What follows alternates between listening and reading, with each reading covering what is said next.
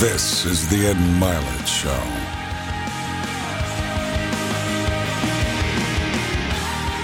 All right, welcome back to Max Out, everybody. I'm so fired up about today because, to be honest with you, usually there's people that want to get on the show, and it's great to have them on. And then there's people that I want on the show, and then I try to find people who know people to get to them. And I wanted this woman on because I think she's probably the funniest person on the planet, but also her backstory is so interesting, and the way she communicates, the things she talks about, I just think are fascinating. And I know y'all are going to get a lot of entertainment, but also a lot of value out of today's show. I first saw you, by the way, back in I think it was 4 or 5 years ago. You had a special called Perfect. That's where I first saw you. Most of you probably knew her then, but she's got this special on Netflix called Bangin', which is just blown up. Her entire career's blown up.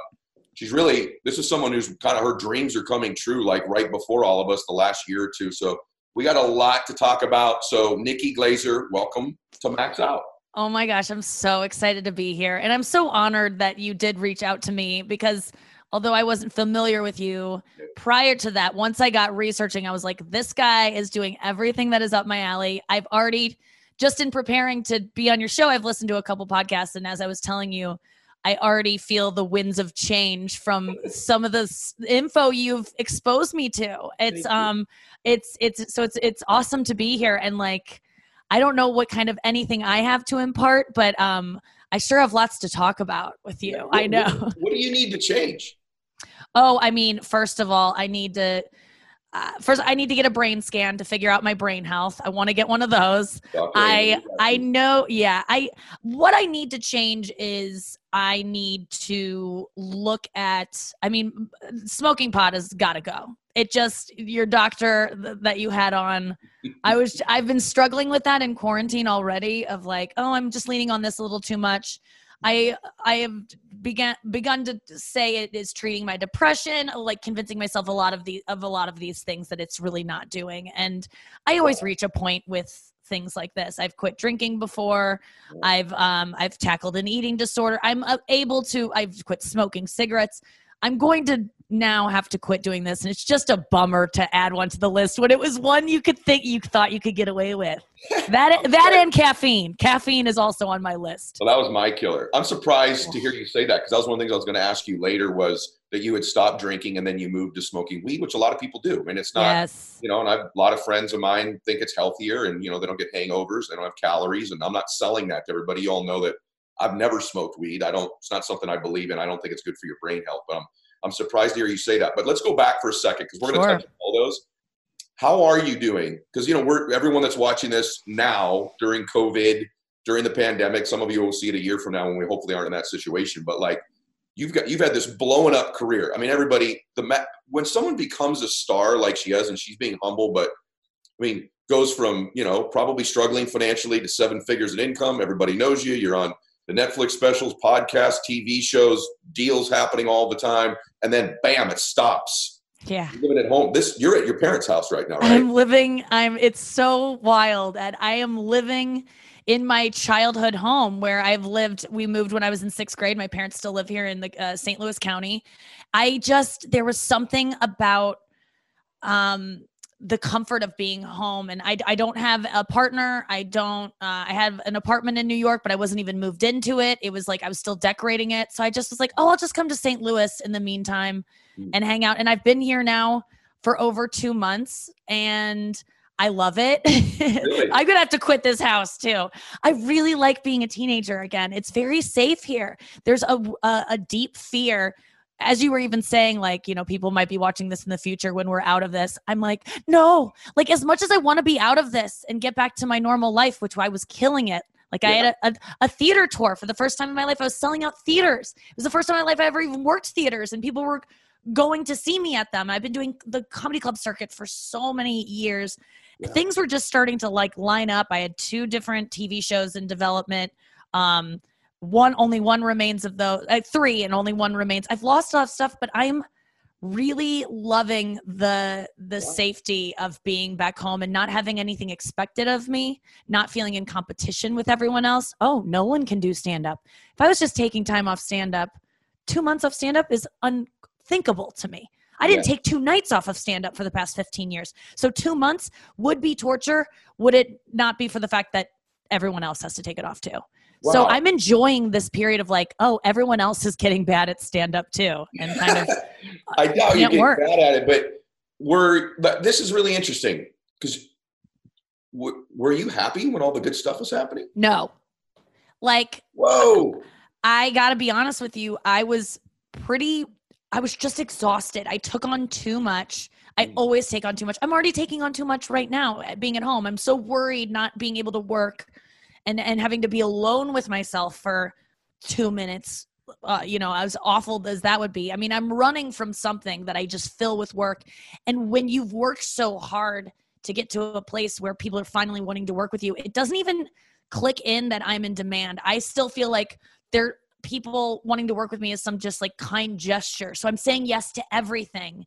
And I just took on too much. And I didn't know how I was going to make it to this. Like when I was thinking about entering into like the summer months with my schedule, with my tour, with 2 shows, I would have a show on TV right now at E. I'm developing a scripted show, a radio show, the tour where I'm on tour every weekend in 2 different cities and have to fly back home on Monday to be on my radio show. I mean, it was like, I just got so depressed thinking about it, and I was exhausted by even the thought of it. And I was pretty miserable. And my friends were like, I mean, I've hit these points in my career before where I just collapse and then I get on some sort of antidepressant that helps me get through it. And then I do it to myself again. I was begging for something to happen to make it all go away. And I didn't know what that looked like, but it looked like a global pandemic. It really was like, I felt like I was begging for this in some way. And I feel bad that I'm almost scared for it to return to normal. No. I'm enjoying the challenge though of reinventing myself, because I'd really never thought that stand-up would be something that would go away. For stand-ups, it's always something you can they'll never take that away from you. You know, once you're good at stand-up, you can always sell tickets. And if you have the TV credits, even if you're not on TV, you still have a place to work. And now we don't. No. So it's kind of scary all over again. And I'm enjoying it. Yeah, one of the things about the reason now, you know why I wanted her on, you guys, in addition to being so talented, like she talks about real stuff and she's vulnerable. She's willing to be honest. So I just want to go, when I do the show, I kind of like surmise a lesson when someone gives one. You guys, one of the things when you have a big dream, I did the same thing, Nikki. I got to like my first big dream, my first, whatever amount of money or big house or plane or whatever it was. And then I did the same thing. I started saying yes to everybody because I thought it was a fluke. This is a fluke. And so I'm just doing everything. And I had all this anxiety. And guys, most people aren't going to tell you this. It wasn't what it was cracked up to be. It wasn't what I thought it would be like. Because I'd see these other people that were successful. They seemed like they weren't worried they were going to lose it. They kind of always expected to be there. It was never going to go away. And for me, I was afraid it was always going to go away. It was a fluke. And so I just kept working all the time. And so lesson is, not only do you have to have a big dream, you have to plan for what it should be like when you get there. Like have structures around you, have an idea of what you really want it to look like, because it can overwhelm you and it can be disappointing and it can be depressing. More of the famous people that I coach, you guys, are well-known people, suffer from depression than you could possibly imagine. And it is because they got somewhere and thought, wow, when I get there, now I'll be happy. When I get that special, when I get that amount of money, when I walk in a restaurant and people know me, or I can pay off my parents' house or whatever the heck it is, then I'll be happy. They delay working on themselves because I think if they could just get to a different place, they'll have to avoid themselves. They can continue. Yeah. Does that sound real to you? Oh, man. I mean, you're hitting the nail on the head for me, because I didn't realize when all my jobs went away that I thought were bringing me happiness. I really focused on all I had to make me happy was like my dogs and my relationships with my parents and my friends. And I was like, oh, this is kind of nurturing. Like this stuff that I was blocking out because I was too busy is actually like kind of, I don't need to go do an extra podcast this week to get the attention. Like I'm realizing that if we're going to get real, I know that I have sacrificed intimacy in relationships and like because of my career. And my career has kept me from those things because I'm totally scared of that. Like, that's really what's going on here. And I don't want to go through another one of these alone. Like, I love that I was able to live with my parents right now. I'm about to be 36. I can't, the next pandemic we have, or some kind of weird thing that happens that we're not planned for. I feel like I want a relationship, and that is what I'm feverishly working on myself right now, and taking this time to do so much work on me that is behind the scenes, that I don't get credit for, that I don't get to post on Twitter. And it's hard, but I know now that my career isn't going to go get me groceries when I'm scared. Like, I need someone. I need more than just myself. And my career is just, it's not going to cut it. It's great and I love it, but I feel just like coffee, just like weed, little bit of it. It's an addiction. Yeah. It could kill me. Okay. We're not going to let that happen. And we're going somewhere that I wanted to go. So, you guys, the thing that makes you successful can also be the thing that can make you the most unhappy. And so her great ambition and drive, and she's made more progress than she knows, because she's already linked it to her wanting to avoid this intimacy in relationships. That's a huge distinction. Those things are good. And the thing for you, Nikki, is when this is over, is finding a way to navigate that being your work ethic and drive and ambition being a strength, and still weaving in the other things. In other words, you don't have to give up one to get the other. Human beings think all the time, I've got to give up this ambition or drive or these fears that move me in order to be happy. You don't. What you need to do is you need to add these other things. You don't have to lose your drive or ambition or anything like that. So let's talk about that for a minute. I want to talk about this book I saw that you're into, this Get To I Do deal. So it seems to me that that's like a running theme for you. Is like, you'd like to find a relationship. And have you ever had a deep relationship with a dude or with a man? Have you almost been married before? And why is it so important to you? It's important to me because it's in the past been something that's truly brought me a lot of like genuine happiness and fulfillment. And I really do like sex. And I find that I don't get to have sex as a part of my life unless I'm in a committed relationship. It doesn't work for me that way. So I feel like I can't do that thing that I really like to do unless I'm in a relationship. So there's the motivation there. And I have had it before. I haven't had it a lot though. Like I've had one really long-term relationship, and we like created a show together and we lived together and all this stuff, but it never was, he was never wanting to get married. I was never wanting to get married. So we never took it seriously. And I'm still like terrified of actually really pursuing something and letting someone in that is available. I don't know. The thing is, I don't know what is broken about me that avoids it so much, but it really is when someone becomes emotionally available, I get viscerally disgusted with them. Like, it makes it so I can't even try to, like, it sucks. It's one of the worst things about me is that when a guy starts to like me, as soon as I get a guy to like me, I'm like, I'm not into this anymore. And I'm not trying to, I always like hold my breath, like, please still be into him when he starts liking you. And a lot of times it doesn't happen that way. Okay. Well, like probably 60 million people, and there's probably 3 million listening to this, are all nodding their head. Like, that's not that abnormal. It isn't. Like, lots of people are that way. Lots of people are married, but not happy because they got the person and they like being chased. So there's something to that. And so let's stay on that. So you've tried to fill this thing up a few times. So what I can tell, great parents, kind of a really good upbringing, unless there's something I don't know. Seems like I've watched your mom and dad interact with you. They both seem like beautiful people, great marriage. Your dad seems very funny. Your mom seems kind of, they seem like a great family.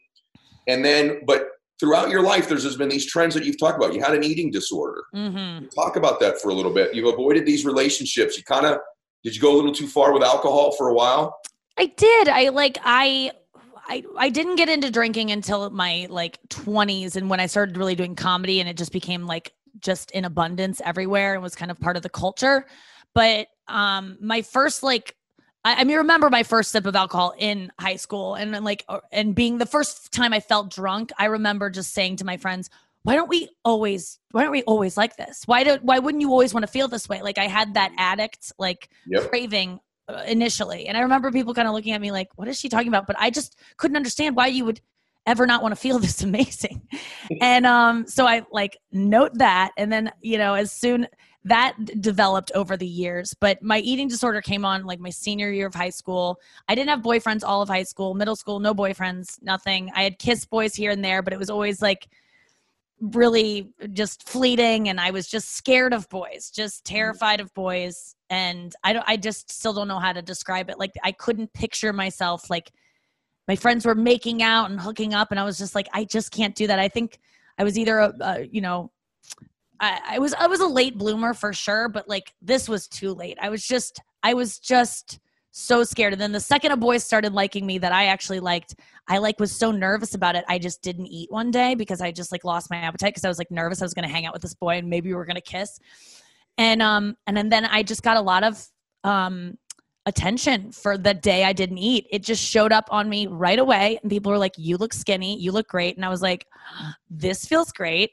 And I always felt invisible. I always wanted to be an actress or like have some kind of special quality. And I just never really did. And I was really bummed about it and depressed about like, I'm never going to be Jennifer Aniston. Like that was my goal, was like, I'm going to have a sitcom by the time I'm 25. I didn't know how it was going to happen, but I was like, oh, I'm actually not that good at acting. And I'm kind of overweight and What?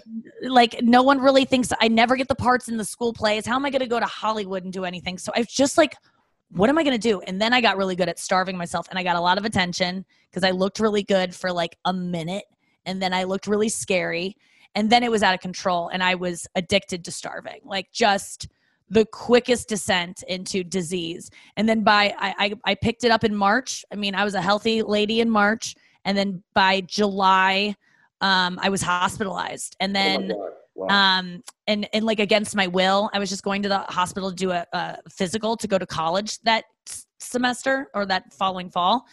And they were like, we can't let you leave. You're going to die because and I mean, I was so sick. And like my parents were in complete denial of it. So they are great, but there were some issues in childhood that I don't blame them for. They did the best they could. They were super scared and didn't want to believe that their daughter was starving to death in front of them, even though I was. And it's something that if you're around it every day, to give them credit, because I did look freaking scary. But if you're around it every day, you don't notice it. You can really get used to someone looking really scary. And then long story short, I went to college. I got out of the hospital. I lied my way out of it because anorexics are amazing liars. And I ate just enough to like make people think I was okay. And then I went to school and got to starve again. But when I was at school is when I first started having people tell me that I was funny and that I should be a stand-up comedian. And I had no idea. I thought I was just going to die. I was like waiting every night to freaking die because I would fall asleep starving and I would wake up and have to be starving all day again. And it was like, there's just no end in sight. And so then I was like, oh, I guess I'll try stand-up comedy. I don't know what this is. And then I did it one time on a show on campus and that was it. I was like, oh, okay, this is what I'm better at this than I'm as good at starving as this. And this feels like something I can actually be great at. And I like have a natural knack for, like I'm special at this.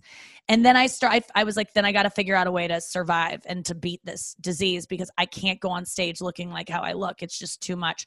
So then I found a good therapist. What was that? Okay, yeah. I just went to the campus. I transferred schools, went to the campus, like, counseling services, found a guy. Thank God for this guy. He, and you something you said in a podcast I listened to earlier reminded me of the session that really like helped me more than anything was I had a therapist who had a severe stutter. He was this guy with like just the worst stutter. It was almost funny to be diagnosed by him. It would like the whole session would be him just like stammering, but I really loved him because he was so vulnerable and it was so something so embarrassing. And he was like, he was the first person that could understand what I was going through because he was like, I walk around with this thing and everyone's kind of like, ugh, and judging me and just spit it out. Whereas with me, they were like, just swallow it, eat a cheeseburger. And I didn't know what to say. I couldn't be like, I'm trying. I don't even understand anorexia anymore to this. I still suffer with some of it, but the idea that you just can't eat when you're about to keel over and die I don't recognize that anymore, even though I lived through it and I don't understand it. And it's so frustrating for loved ones to go through. But he said to me, you didn't choose this disease. The thoughts that you're having that say don't eat, start to think of those as not you. Act like you're possessed. Like that was the first time, like you had said, that it occurred to me that my thoughts were not true, or like they didn't come from this place of like, because they're there, they're real. Like you can ignore your thoughts and you can actually make those thoughts as someone else, like an infection that you have to like ignore. And as soon as I had that, I could start telling that bitch to shut up and be like, I need to eat right now. And I wish it was just that easy of a fix, but that was the first hurdle that I just opened a world of recovery up to me that it wasn't there before. So you just really helped a lot of people. And I just thank you. Number one, I want to say this because there's so much there, but one of the main things, guys, is that a lot of times someone has a drinking issue or an addiction to not eating or an addiction to eating. They think they've licked it, like it's gone forever. Your obsessive part of your mind, that person is still sitting there all the time. And so it's never gone. It's your ability to keep it at bay or to keep it at a distance and to know it may return and that you've got to fight that fight again. I want to just say one thing to everybody. This will be a little bit long, but I want to keep going on this. Just something to consider. So Nikki's, and by the way, one other thing she's done is she's replaced an unhealthy obsession with a healthier obsession to some extent with her career, which can eventually become unhealthy, like she said. Yes, which it has.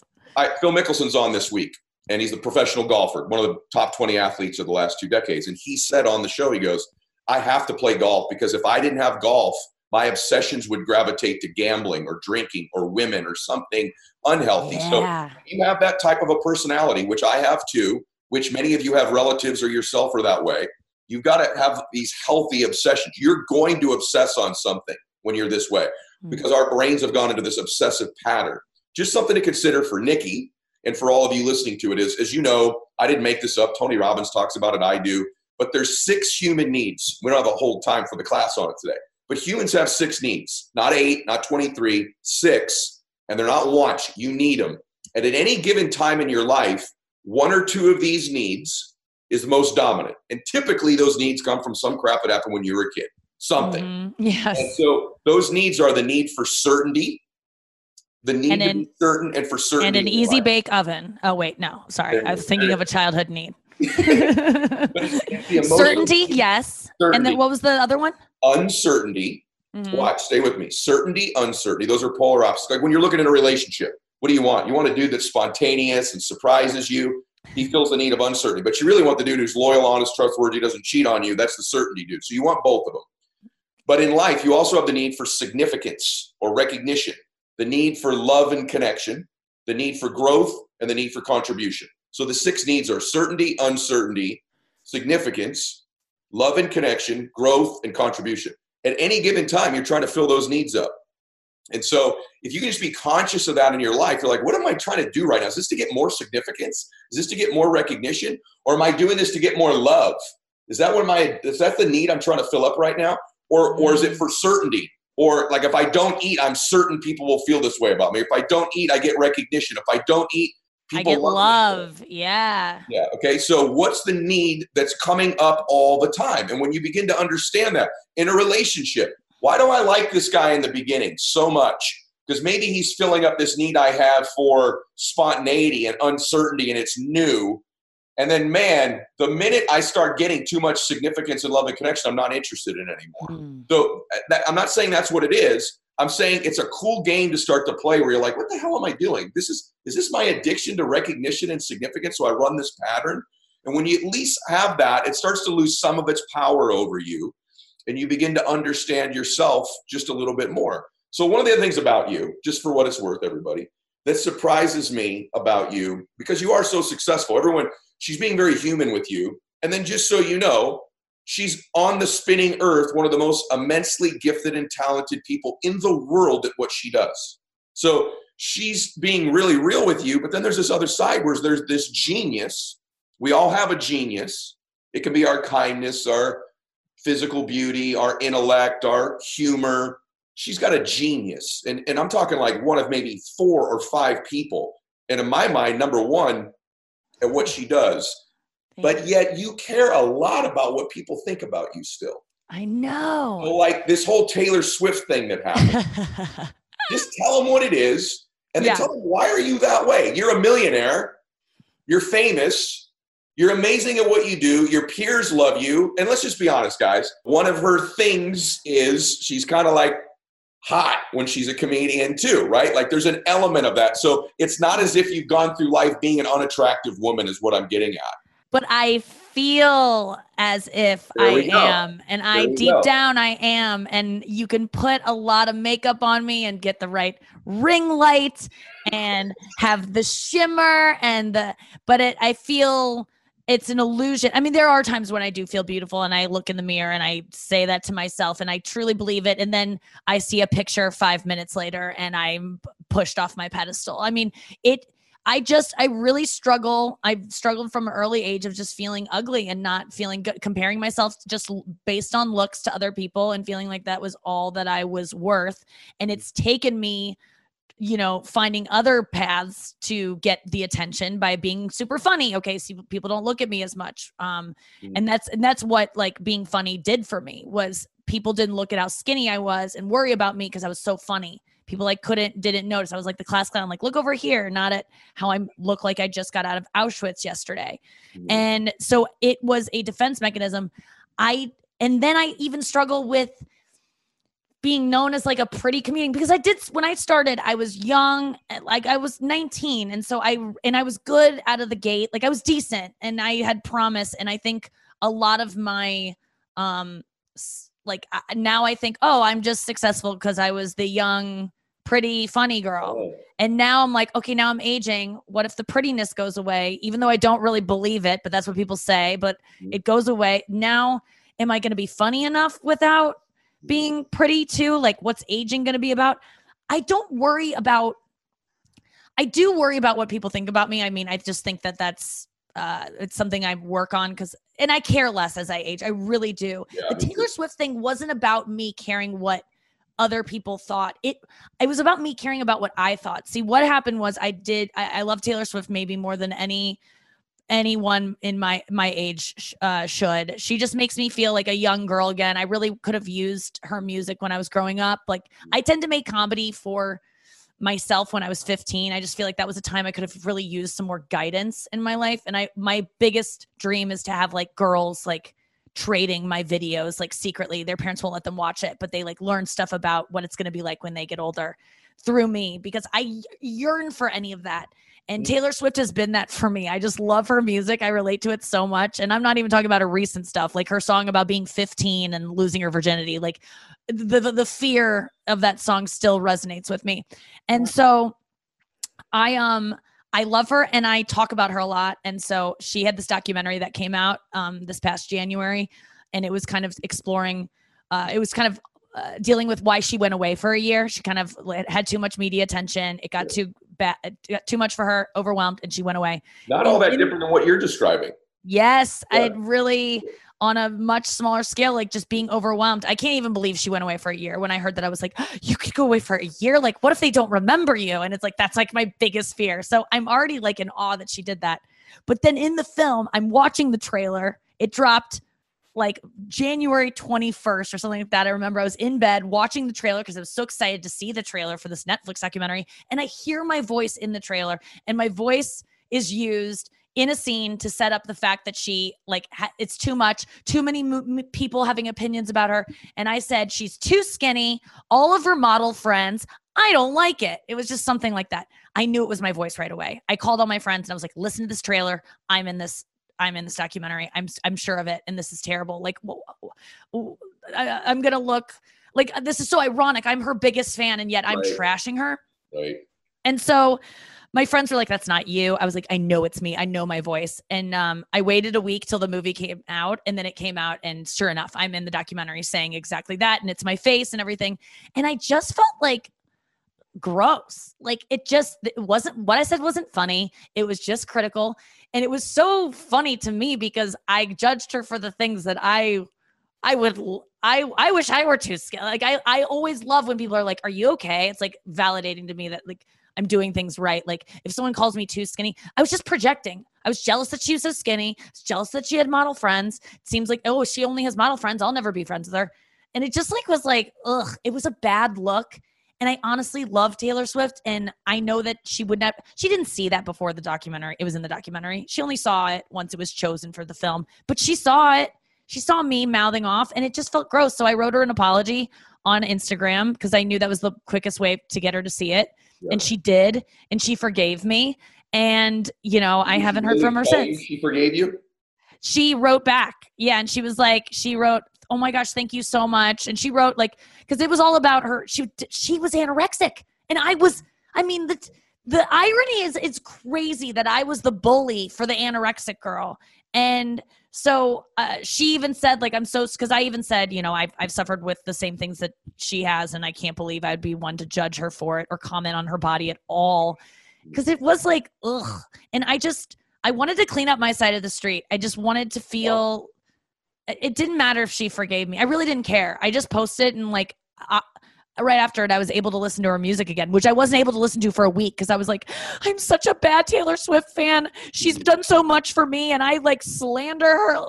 I just was consumed by just guilt that I had made someone had been so judgmental. And it just made me look at my shit talking self and be like, you need to stop. You need to calm down, to quote Taylor Swift. And so, yeah, that's why I did it. I was just like, I don't like this side of myself. Listen, everybody, look, I want to say a couple things on that too. That's a super cool story, by the way. But I got to tell you, people that I know that know you tell me they obviously how talented you are. And then the next thing is she's such a really good person. Mm-hmm. And I say that for this reason. And I'm talking about multiple people. They go, she's unbelievable. And man, she's a really good person. Why do I tell you all this? Most of the people listening are trying to make their dream come true. I hope you've got 2 things at least so far. And I hope you got 50. 1, good people can win. 2, imperfect people win. A lot of you think, well, I've got this fear or this insecurity or this weakness about me or this secret. I've got this secret that if everybody knew, I did this in a relationship or they knew what I do behind the scenes, if they really knew how bad or pathetic or screwed up I am, you think that discounts you from winning somewhere else. And it's not true. Most of us that won, we're pretty screwed up. Yeah. Most of us that have won. And so your mess does not disqualify you from making your dream come true. It doesn't. In fact, it's a qualifier for making your dream come true. And one thing you've also done, Nikki, one of Nikki's things is that she's known as being hilarious and also an attractive female performer. And there are men that are known as that as well. Sebastian Maniscalco, really good-looking dude. Chris D'Elia, good-looking, funny dude. It's and then there's other guys where their niches, they're the big guy or the whatever guy, right? So everyone has their niche. But you've also done well, let's just be real, in a relatively male-dominated space. Relatively, right? There, I think of Whitney, and there's several other women that are blowing up right now too. However, it's a male-dominated space, and it's also, for the most part, to your point, most of the women that are doing well are younger as well. And so what about that? Has it been more difficult as a woman, or is it just to say, you're funny, you're funny? I don't know because it's all I've known. And the second that I start to say it has to have been a little bit more difficult, but I think that I've also benefited so much from being a woman and having less women doing it and feeling and having the ones that have come before me. This is what I'll say to that is that I've never felt like a female comic, and I didn't until recently, until the past maybe 5 years, have I really embraced that and been like, hell yeah, I'm a female comic. It's the best kind to be. We are killing it. We work so hard. To even want to do it is just not, women aren't conditioned to be stand-up comedians. As children, you're to find it and to be good at it and to have the confidence to do it. And the fearlessness to do it. It takes a lot. So I feel super privileged that I even was set up to actually pursue it. But I feel like I never was I'm a female stand-up. I just didn't feel different or less than the guys. I knew from watching the female stand-ups before me that I could be the best at this, because female stand-ups to me were better than the men. And I really, they've always been my favorite. And so I just never felt different. But I do feel, I mean, first of all, aging in this business, no matter, I mean, I did pick like one of the best fields, comedy, stand-up comedy to get into, because your age truly doesn't matter. If we're really, my looks should not matter, but it does. You get on TV more if you're an attractive looking person. It just happens that way. It sucks. That's why I've started fostering this like broadcasting talent. I see age happening. I know what happens. TV opportunities drop away. I'm looking at it realistically and I'm like, well, I need to get good on radio, and I want to get good on radio. I don't want to be on TV for the rest of my, like, I do like TV, but as a woman, it takes a lot more out of you. Hair and makeup and like worrying about staying thin enough or whatever you think is going to make you work. Like radio has given me just a freedom, and podcasting that, I chose on purpose. Like I saw it coming. Like I was like, oh, I'm 32. When I'm 42, I want to be really good at something that doesn't involve me having to be young. Really? Oh, radio. You think about those things. I think about I already thought about this pandemic. My whole act has to change now, because the act I was doing, I was going to tape a new special this year, and now with my new theater tour that I took out, that's on hold.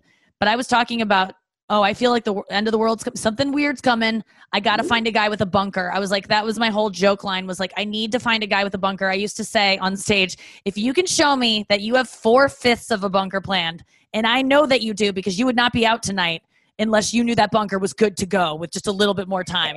You take surviving the end of the world seriously. If you could show me the blueprints for those tonight, I will blow you. Like I used to offer that. I was like, let's start our courtship now, because I want to live. And I've seen it. I'm prepared. I'm a prepper in the sense that like, I just want to find a guy who's a prepper like that. But I'm thinking towards the future. And what I will also say is that I am so lucky that I don't care about exposing the really awful sides of my psyche and my history. I mean, let me be honest. Some of these things take a couple years before I have like a distance enough from them to be like, I wasn't talking about being bulimic a month out of being bulimic. A few years down the road, I'm like, yeah, I was bulimic. I can admit to you that I used to throw up after meals. And that's something I never thought I could admit. Just like peeing the bed. I remember in 3rd grade, peed the bed. And I remember thinking, if anyone finds out about this, I will have to kill myself. I remember thinking that as a 3rd grader, like my life is over. So for me to be someone who stands on stage and talks about all of this stuff and used to just fear it more than anything, fear my secrets getting out, it's so freeing. And I'm like, I just feel so grateful that I don't care about being, and my parents are sometimes embarrassed for the things that I share. And my friends are sometimes like, why would you say that? Or I remember Natasha Leggero I had a show about sex on Comedy Central called Not Safe. And I remember one time I was talking about like anal sex, and Natasha, who is a comedian, one of my favorite comedians who I look up to so much. And years ago, I was like so excited to have her on my show. She was just like an older sister type. And I remember her just going like, did you just say you have anal sex? And I go, oh yeah. I kind of like talk about that. And she goes, you do? Like her just being like, even a comic who I think is like so open was like, easy. I remember her being like, and I go, oh, I didn't know that you weren't supposed to. So to your listeners, like I start sharing those things that you're like, you think you just do, because I'll tell you, when you start sharing them, it is such a load off when you find other people who relate to you. And that is what I found it to be very healing, sharing things on stage that I think that are just me, because I've learned time after time again of sharing those things, it ain't just me.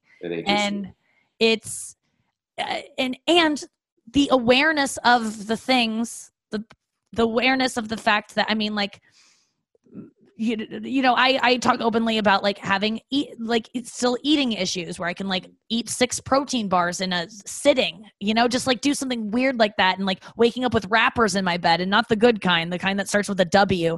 And it's so real, because that's really something that was up until recently occurring on a nightly basis. And it was so embarrassing, yet I was talking about it openly. And by doing that, it made me like have to look at it a bit more. And like the joking about it made me go, okay, this is kind of, you talk about this a lot. This is obviously something on your mind. And so now I'm actually taking steps to deal with it. So in being so open has actually helped me like get past a lot of things. Super cool combo of the anal thing and then the rappers in your bed back to back. Yeah. That's the kind of porn I watch too. Here we go. Rappers with a woman lost in a gym. Oh my God. So listen, anal aside, there's a lesson. Sure. Here. Anal aside, that's that's going to be my memoirs. That's your new special. That's my yeah. Right. No, but aside, she's making an unbelievable point here because this is why here's one thing. Y'all try to hide your flaws, and I do it a little bit too, but I'm pretty vulnerable about stuff I'm screwed up on all the time. Why do I do that? Well, one, it feels better for me to get it out. That way, when I do make other mistakes, people are like, I said he was perfect. But the other part of it is, too, you guys, one, it connects you with people because they're screwed up, too. You're listening to this because there's a little piece of you screwed up. I'm doing this show with her because there's a little piece of me screwed up. I learn from people like Nikki, right? There's one other little thing. When you're vulnerable with people and tell people, even on your social media, you're like, well, I'm a nurse. Why would I tell people about what I'm afraid of? Let me tell you why. People root for you. Yes. See, you want to have people root for people they connect with. They root for people that don't think they're perfect. And so one of the things Nikki's established is like, when I told people you were coming on the show, seriously, they're like huge fans. Not like, yeah, she's funny. I like her stuff. They're like, I love her. There's a big difference, you guys. Even the biggest compliment that happens for me is when people say, I love his work or your show made a difference. I love that. But when someone says like, hey, I really relate to him or I connect with him, people keep telling me when I said you're on, they're like, I love her. Oh, that's because of these things that you're describing.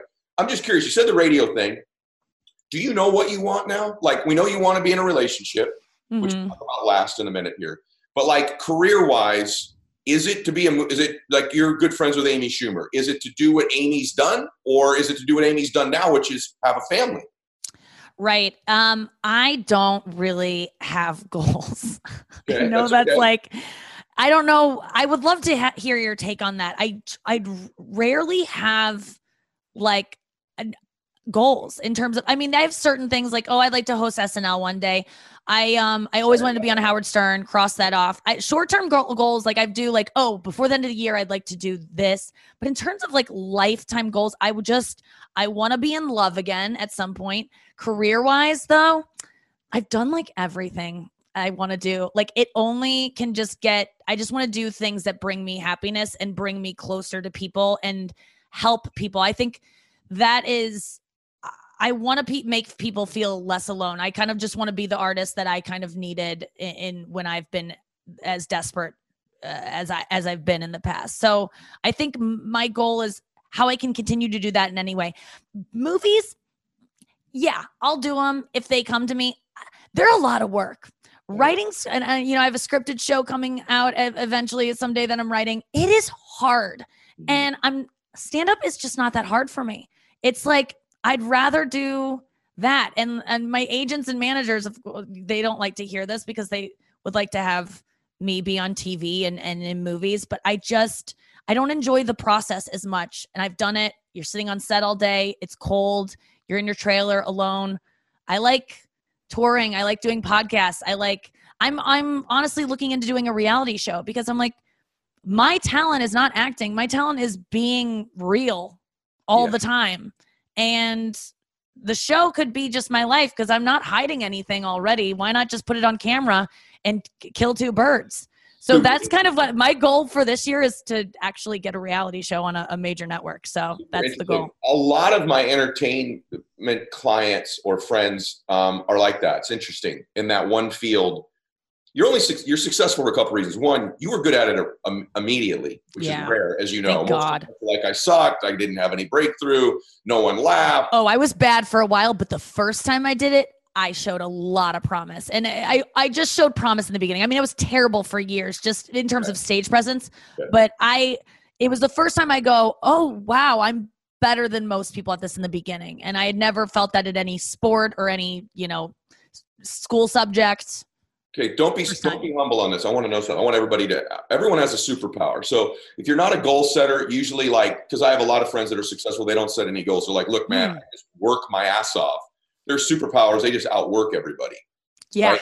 What is yours? Don't be humble. I get it. You have these, we all have them. You're more bold about yours, but what are you great at?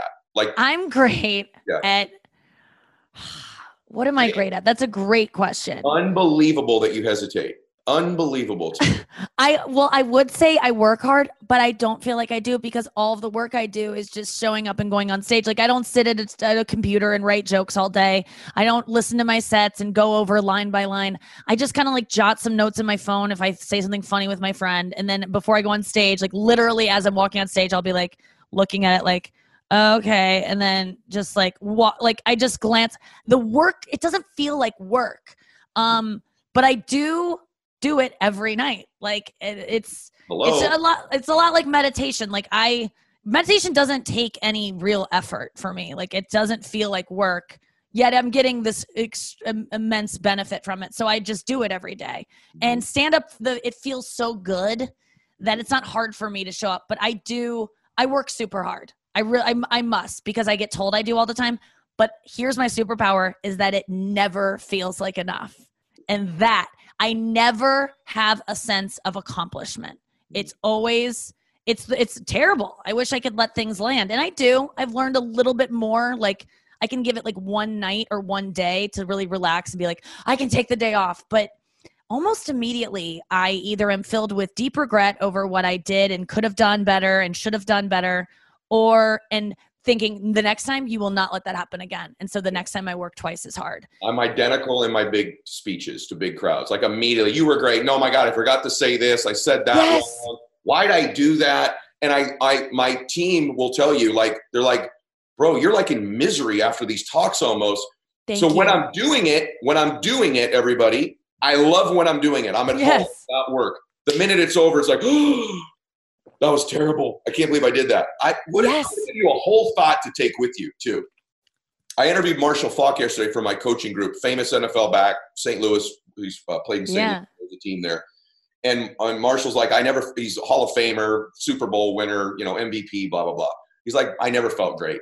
I never thought I was amazing. I think all successful people there's a little unhappiness, too. And when I started the show, Nikki, one of the things that I was interested in, because I call it Max Out, was like, wonder what all these people have in common.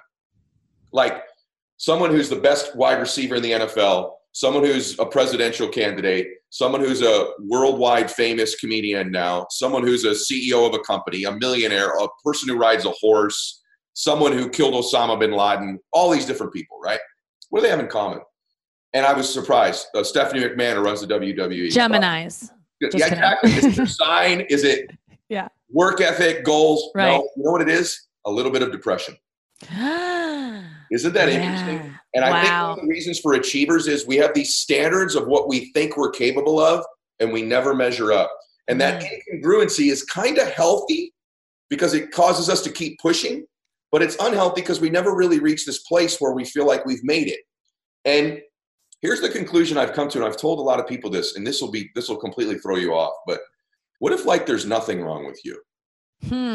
Like, what if the fact that we always think something is wrong with us or that we're missing something is the issue? And I coach entrepreneurs all the time. What if you're like perfect for this moment right now? Yeah. And what if it is that you're going to grow into the next moment because you always do, but in this given moment in the universe, you're perfect for it. And you show up perfectly. And everything you need is within you right now. And what if you're not screwed up? What if it's normal to be a human and have weaknesses and insecurities? That doesn't mean we don't want to grow and improve to be ready for the next moment. But in this moment, I don't mean to be cheesy, but you talk about meditation. What if you're perfect right now? Yeah. What if you're not screwed up? What if you don't have issues? Like, what if you're right now the way you're supposed to be? And in the next moment, you'll grow into that moment. Rob Dyrdek was on my show, and he's one of the people that's been on the show that we became real good friends, and we're business partners now. And Rob was talking about, he was sort of a single dude out there being a single dude, kind of known in Hollywood as that too. And he goes, I just didn't want to be that dude anymore. And then in every relationship, I'd screw him up, kind of like, I just get bored or that was enough. And he goes, I finally decided that. Are you setting me up right now? Oh, wait, no, he found someone. Okay. God, I thought I'd be a part of his fantasy factory. All right. Have his friends over to ride me. Sorry. That was not good. I'll leave the comedy to you. But he goes, hey man, I just sort of accepted, like, I'm okay right now. And he goes, as I grew into the man that I was capable of becoming, the woman arrived that I was worthy of. And I thought, hey, man, that's gold right there. So it wasn't even supposed to be a relationship podcast. I don't think you're screwed up. I think you're human. I think you're perfect as you are right now. And if you continue to live, everybody, constantly, like I just asked this mega successful woman who's in her dad's home office in St. Louis, Missouri, and has been living here for 2 months. Let's just be real. Has readily read off in this podcast, I have an eating disorder. I'm not good in relationships. I said stuff that Taylor, she can give you 100 things she's not good at. Oh, and then I said, what are you great at? This is one of the most successful people on earth. What are you great at? What am I great at? And by the way, that's most humans. Yeah. And the list has to be long of what you are great at. And by the way, if you will show up in 5 years, Nikki, if you keep this pattern, you'll say, you know what? Everything's good except this thing about me right now. Yes. And if that thing's always going to keep you, that's the thing. This false belief that there's some better version of myself that I'm waiting for. Yes. And by the way, she's going to show up anyway. Yes. Always prepared for the next moment. So I'm not talking about like self-love, love yourself as you are, but because sometimes that means like, you don't need to change. You don't need to grow. I'm not saying that. I'm saying you can't love yourself if you're not being yourself. And so just be yourself. You're awesome the way you are. Yes. If you could actually give yourself that gift, not just Nikki, but everybody, your growth will accelerate. It won't be so freaking painful to grow all the time where you're moving out of misery to get there. Life doesn't have to be that way. And so I don't think you're screwed up. And I think there's a million things about you. And I'm glad we just did this in front of millions of people. But I want to say that to you. Stop that. Please stop that. Yeah, I don't know what, I mean, I hear this so often that I'm so hard on myself and I don't see it. Like it doesn't really register to me. I only believe it because I get told it so much that I'm hard on myself. And I hear what you're saying. And but the thing that I am getting better at it because I'm working feverishly to love myself. Oh my gosh. I want to so bad. And I see it and I know how I have before, and I see the benefits of gratitude. But it's something you said, or something I heard kind of is exactly with like what you said. And I always go back to it is that I'm always waiting for my life to like take off. Like I'm always waiting for like, I feel like I'm on the tarmac and I'm like, once I do this, then my life, then I'll be in there. And it's like, no, this is your life. Like this, like, there's no ramp up. This is the show, bitch. Yeah. And so like, and just knowing, because I had like Ed, I could have used you a week ago. I was a week ago Tuesday. I had taped Conan on a Monday, and I always kill it on Conan. It's just like something I care about so much. He's the reason I got into stand-up and comedy in general. I love him more than any performer ever. And so when I go on his show, I take it very seriously and I prepare and I plan and it always goes off without a hitch. And I usually am like great afterwards. I'm like, did everything I wanted to do, let it go. There's something about doing it over Zoom, the comedy. I didn't get the crowds, the roar of the crowd. And I felt like I bombed and I just couldn't, left the meeting, after we finished. And I just was like crying all day. My parents were like disturbed by how upset I was. And they're like, we heard you. It sounds like they had their ear up against the door listening to me with Conan in here. And they were like, you did great. And I'm like, no, I missed this. I forgot this. I didn't even set that up. Just could not. I mean, it was like, just unwanted thoughts coming in of like, I was on a run and I remember just going, God, cause I would like scream and a guy mowing his lawn would be like, why is that girl just like screaming? Cause I would remember something else I forgot. I was plagued by it. And then I don't know what happened, but I did just have what you said, which was like, I did the best I could. Like that was I was meant to show up that way. If I know I could have maybe worked a little bit harder, but you didn't. And that was meant. And now you can grow from that the next time. But the beating myself up afterwards was brutal. And it almost makes me think like I can't handle doing this job anymore, because if I always am just so mad at myself after every accomplishment I have, what is this worth? And you don't need to be. I'm 50 next year, and I'm you. And let me tell you something, sister. I know so many people like us. and you don't want to get where I am, because what you just said made me kind of emotional, because this is your life. And you will get to a place like where I am, where I have had all kinds of like accomplishments, so to speak, right? And I go, man, I should have been kinder to myself all those years. I should have been kinder. I should have enjoyed it more. Enjoyed it. And the reason we run these patterns in our life, everybody, is it gets us something.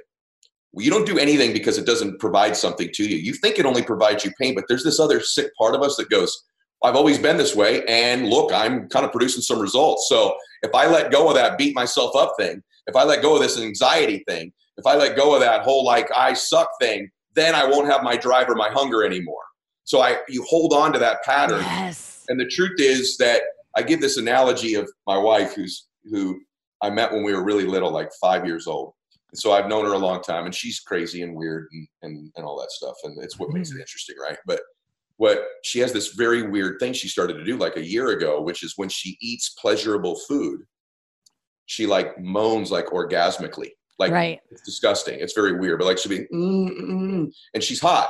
So when she does it around the kids, I'm like, you're creeping the kids out, right? She goes, am I doing it again? I'm like, yeah. So we're out for my birthday. We're at a restaurant. We walk in. These two dudes are already checking her out. And she's checkoutable. Yeah. And I'm already like, I'll give them one look. If they look at her twice, I'm Italian. There's going to be an issue here, right? So we end up sitting next to him. And I'm like, great, these poor guys. And sure enough, her food comes, and she's, oh my God. These heads are going to blow off, right? And I'm like, babe, it's at least on my birthday. Like, stop. And she's like, am I doing it? I'm sorry. And I'm like, I go, what are you doing? Like, and she says, it just tastes so good. And she goes, the more I enjoy it, the more I want another bite. And I went, oh, wow, that was good. And I'm always thinking about my material, right? Like you are. And I went, that's really true. The truth in life is that just because you enjoy something, you're not going to lose your hunger. In fact, your brain gets a dopamine hit. Your brain gets a dopamine hit and goes, I want to do it again. I want to do it again. I want to do it again. But if you keep cheating yourself from the dopamine hit, from the happiness after you walk off stage, you will end up where you're almost at now, where you're like, I'm burnt out. I don't want to do this anymore. Yes. I need to start growling and moaning when the crowd is cheering and enjoy it. That's really, first of all, I love to see how you develop material in a very similar way to stand-ups of like, that was interesting what you just said. It was kind of quippy. And it really makes a lot of sense. Like that was a beautiful moment to take over. I instantly got where you were. It's so true, because I need to start enjoying it. I really do. And I think this quarantine has actually forced me to reset. I'm so grateful for it, because I want to enjoy all of these things. Because you're right. If I keep robbing myself of just the sense of accomplishment that once made me want to even do this in the first place. I mean, the first time I went on stage, I was like, the laughter and the clapping, it just made me feel this high. And I don't even let that in anymore. I can't, no wonder I wanted my life, wanted something to take it away. No wonder I conjured a global pandemic. You did. You probably created it in the first place. So listen, I do love that. I want to say something to you that, guys, that Nikki's just rare that she's telling you the truth.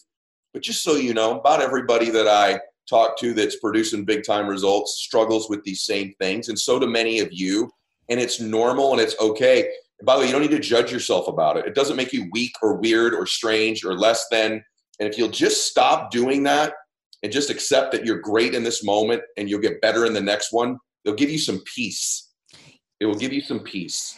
Something my therapist said that is exactly what you're saying is when I catch myself with that the first thought, my first instinct is to just shit on myself and to bully myself. Instead of changing the thought, if I look in the mirror and I go, ugh, instead of going, no, you're beautiful, and like lying to myself, because clearly that's not where I can't really get there and believe that. You just go, huh. I just said that I just looked in the mirror and said, ugh, that's interesting. And you just start clocking when you do it. And then you can start to notice it. Don't judge it, because it's going to make you beat yourself up more. I've just been noticing more the self-talk, the negative self-talk, and just being like, huh. And there's something else about just someone recently said to me, some therapist I talked to, was that your first thought is out of your first instinctual thought is always negative, is fight or flight, is always like anxious and negative. And maybe that thought isn't real, isn't truthful. Maybe always just skip the first thought, because the first thought tends to be extremely mean. I'm like, no, what you're doing is really powerful. Everybody, just observing your own thought, it loses some of its power over you. And then the other thing too is, just so y'all know, you'll notice you have more of them earlier in the day. And so a lot of times it's hard to get out of bed in the morning for some people. And again, that's also normal. It's the time of day for most people that they suffer the greatest amount of depression is upon awakening. It's in that mode of fight or flight, exactly what you just said. So I got to tell you something, like, I just interviewed one of the funniest human beings on earth, and we had one of the most serious damn conversations. I know. When you were setting me up to be funny, I was like, I don't know that I'm gonna be. I'm in a different mode, but I can switch between both. I think if you ask me what I was really good at, it's being able to like be funny, obviously, and write jokes. I'm like, I just have a knack for that, but I'm not scared to get away from jokes either, and to try to talk about real stuff. I'm going to give you an assumption about you, and I know that we'll become one of these right now. Here's an assumption I have about you. I bet you're an amazing friend. Yeah. I bet that. I bet that you're unusually good friend, because people that are really hard on themselves are usually unusually kind to other people. And so many of you that are a lot like Nikki or a lot like myself, give yourself some credit. I bet you're unbelievably kind to everybody else. And if you could extend yourself the gift of like 20% of the kindness to other people, you'll be a lot happier. I'm nicer to people I don't like. It's just, it's bizarre, you know, like it's not a bad thing. It's not out of fakeness. I just have like, you know, out of, but it is true. It's so bizarre. It's such a human flaw that you can't be as nice to yourself or to your family as you are to strangers. It's true, and by the way, we do it in our own families too. It's not fatal though, just so everybody knows. Right. By the way, as much as I just said that, we're going to do one more question, but if you get a chance, and I just said she's so nice to other people, if you get a chance to watch this woman in some of these roasts, like the Alec. I know. That's so funny. That's so funny that you said I was nice and a good friend. Now, by the way, this is adult comedy, everybody. I'm just going to tell you, okay? But like very adult. Your 10-year-old should not go. I think it's okay to say, Nick. I think you'd agree with me. We don't want the 10-year-old to go watch your stand-up special right now, do we not? No, not banging, but I think the 10-year-old could watch a roast and like sneak it and like, you know, not understand most of the things. But my stand-up special, if girls are curious about sex and want to know what it's like to be an adult woman, I think that's okay for them to watch early, like 13, 14, once they're like starting to, I just arm women with an education in because it's all built under the guise of like, I had no idea about sex. I was so scared of it. And here's what I found that it is. It's cry, fall on the floor, some of it funny. And by the way, and I'm a dude, and I'm telling you, it's hilarious, but I've never watched my wife laugh like that. That's what I hear a lot of. That's so nice. Literally never. I mean, never. All right. Last thing. We've talked about all these things that you need to improve and grow on. You finally admitted like one little thing that you're good at. I have loved today. Me too. And like, just so you know, when it comes out, which will be very soon, you've helped a lot of people. I hope you feel good about that. Thank you. You've helped a lot of people. I want everybody to go follow Nikki first before I ask her the last question. I hate when people stick it at the end and no one's there. So where do you want them to go follow you? What's the best place to find you? Yeah, you can find me at Nikki Glaser on Instagram and Twitter, but Instagram, I'm mainly, that's like where I'm most active. And then nikkiglaser.com. I'm on tour, you know, everything's rescheduled, but there are tour dates up that I hope are happening. And I have a podcast that I do daily. That's just for a temporary time, but subscribe to that. And I'm going to have more news coming soon. But if you enjoyed me on this, you'll definitely enjoy my podcast. It's every day. And it's like just 20-minute solo episodes where sometimes I call friends, but I just talk about all of this stuff and kind of like, it's like a diary entry. So it's called You Up. It's so good, you guys. And the flow of it is awesome. And I'm addicted to it. Like, thank you. I know so much about you. So I know that's why I say when people listen, I'm like, don't tell me you listen if we ever meet, because I can't even, like, you saying that you listen, I'm like, oh no, what do you know? It has to be really weird, stuff like, on that thing. Like, you don't meet strangers a lot. Like, if they followed your stuff, you are not a stranger to them. Like, I feel like I know a lot of shit about you. You do. You know more about me than my family or some of my friends. I mean, I really get intimate on those podcasts. I just love podcasting. I feel like such an intimate connection to my listeners. And I just feel such an intimate connection to the podcast I listen to. So I understand like what it means and what I want to offer people who listen. Cause I enjoy it so much when people are just authentic and like, you're like, what, this is wild what they're telling me. It's just, so that's what I try to give them. Super gifted, you guys. And gifted Thank sometimes you. means she didn't work at it. She's gifted and talented. Oh. All right. You are successful. Thank you. And if you had a chance to sit down, someone ran into you at a Starbucks and said, Nikki, can I have like 5 minutes? I have a dream. I want to build a business, or I want to, begin into the entertainment industry or whatever. I want to go get my master's degree. And I don't know where to begin to make my dream come true. You've made many of your dreams come true, right? Many of them. Yeah. So what would your advice be to somebody who had a dream in their life, whether they're 22 years old, 12 years old, or 52 years old? What would you say to them? Quit drinking. Honestly, if you are someone who gets hungover a lot and you've like, get that out of your life, get anything that's like disabling you unnecessarily out of your life. Cause I do think my career went to the next level when I quit having hangovers. But in general, it comes back to what we were talking about before. I always tell this to new comics. They always want to know, and this isn't just for comics, but this is truly, the ticket, I think, is like, work hard, obviously, but be cool to be around. Be cool enough that people that are more successful than you want you around. When the comic comes to town, as the comic who comes to town, offer to find me good vegan restaurants. Don't be annoying, but just be like, offer to drive me around if I need a ride. Just be nice and cool and not annoying yet. And people will bring you around. People want to help you. Artists are lonely. We're lonely. And so when we find someone who's cool, who respects us and wants what we have, but isn't like too grabby and is just a chill person to be around, God, we want that person in our corner. And then we bring you to, that's how I got ahead. That people thought I was cool to hang out with and brought me on the road. I wouldn't have gotten those opportunities if I was not fun to be around, no matter how funny I was. I was a good hang.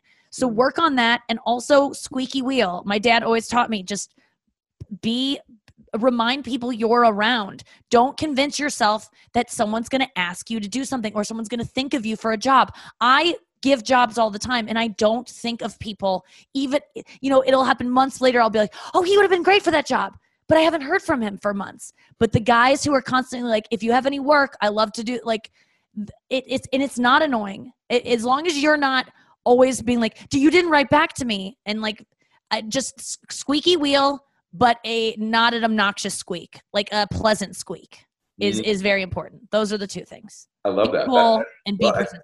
You just described, I didn't get you any vegan food or anything like that, but that's exactly how I got Nikki here today. Yeah. I DM'd, didn't hear back, and I went to somebody else. I went to Heather Monahan, and I said, look, I need to meet her. Do it now. And I'll get you so-and-so, you get me her. That's awesome. So even now, at my life, I'm a squeaky wheel. So yeah, you are, but I get too many requests to do podcasts, and I just, if they come in on a day where I'm like not in the mood or I'm overbooked, I just like can't even look at it. I won't even write back. I'll just like, I can't deal with it. But then someone writes to me and is like, I vouch for this guy, go. And I was like, oh yeah, of course. I didn't even give it a shot, but yeah, you got to be squeaky. I'm squeaky all the time. I really do. I practice what I preach, even to this day with the success I've had. I'm still hitting up people. Me too. For advice. I got to get on a call with Whitney Cummings right now because I'm like making a decision, and I have the ability to make this decision on my own, but she's someone who has had more experience in this field, and we're not really that great. We're friendly, but I just texted her today, like, do you have 10 minutes to give me some career advice? And she's like, yeah, lady. And so that's what I'm going to do. And it's kind of uncomfortable, but fuck it. She has an answer that I wouldn't have. What was that? I want her on the show. So you guys, listen, I don't care who you are. We have a list of people that want to be on this show, but I wanted Nikki and I got squeaky to get here. So that was great advice. Thank you. I loved today. Like I did too. Today was a long day and it was on my calendar. I was looking forward to it. And like, I just really enjoyed the day, and you helped so many people. So I just want to say thank you for being here. Thank you. No, it helped me so much. I don't think I need to I can, I don't need to go to therapy this week. I feel like I could skip a I'm sesh. always here for you. I mean that. We're going to be friends, and I'm here for you. Yeah, I know. We're friends now. It's so cool. Thanks for having me. All right. Hey, guys, remember this. I run the Max Out 2-minute drill every single day on Instagram. So when I make a post, you got 2 minutes. You make a comment, you can win. If you don't make a comment in the first 2 minutes, reply to other people's comments or make a comment every single day on all my posts. And when you do that, you can win a ride on my jet, tickets to see me speak, get coached by me, Max Out gear, all kinds of cool stuff. So engage with me on social media and go follow Nikki as well. Okay? God bless you guys. Max out.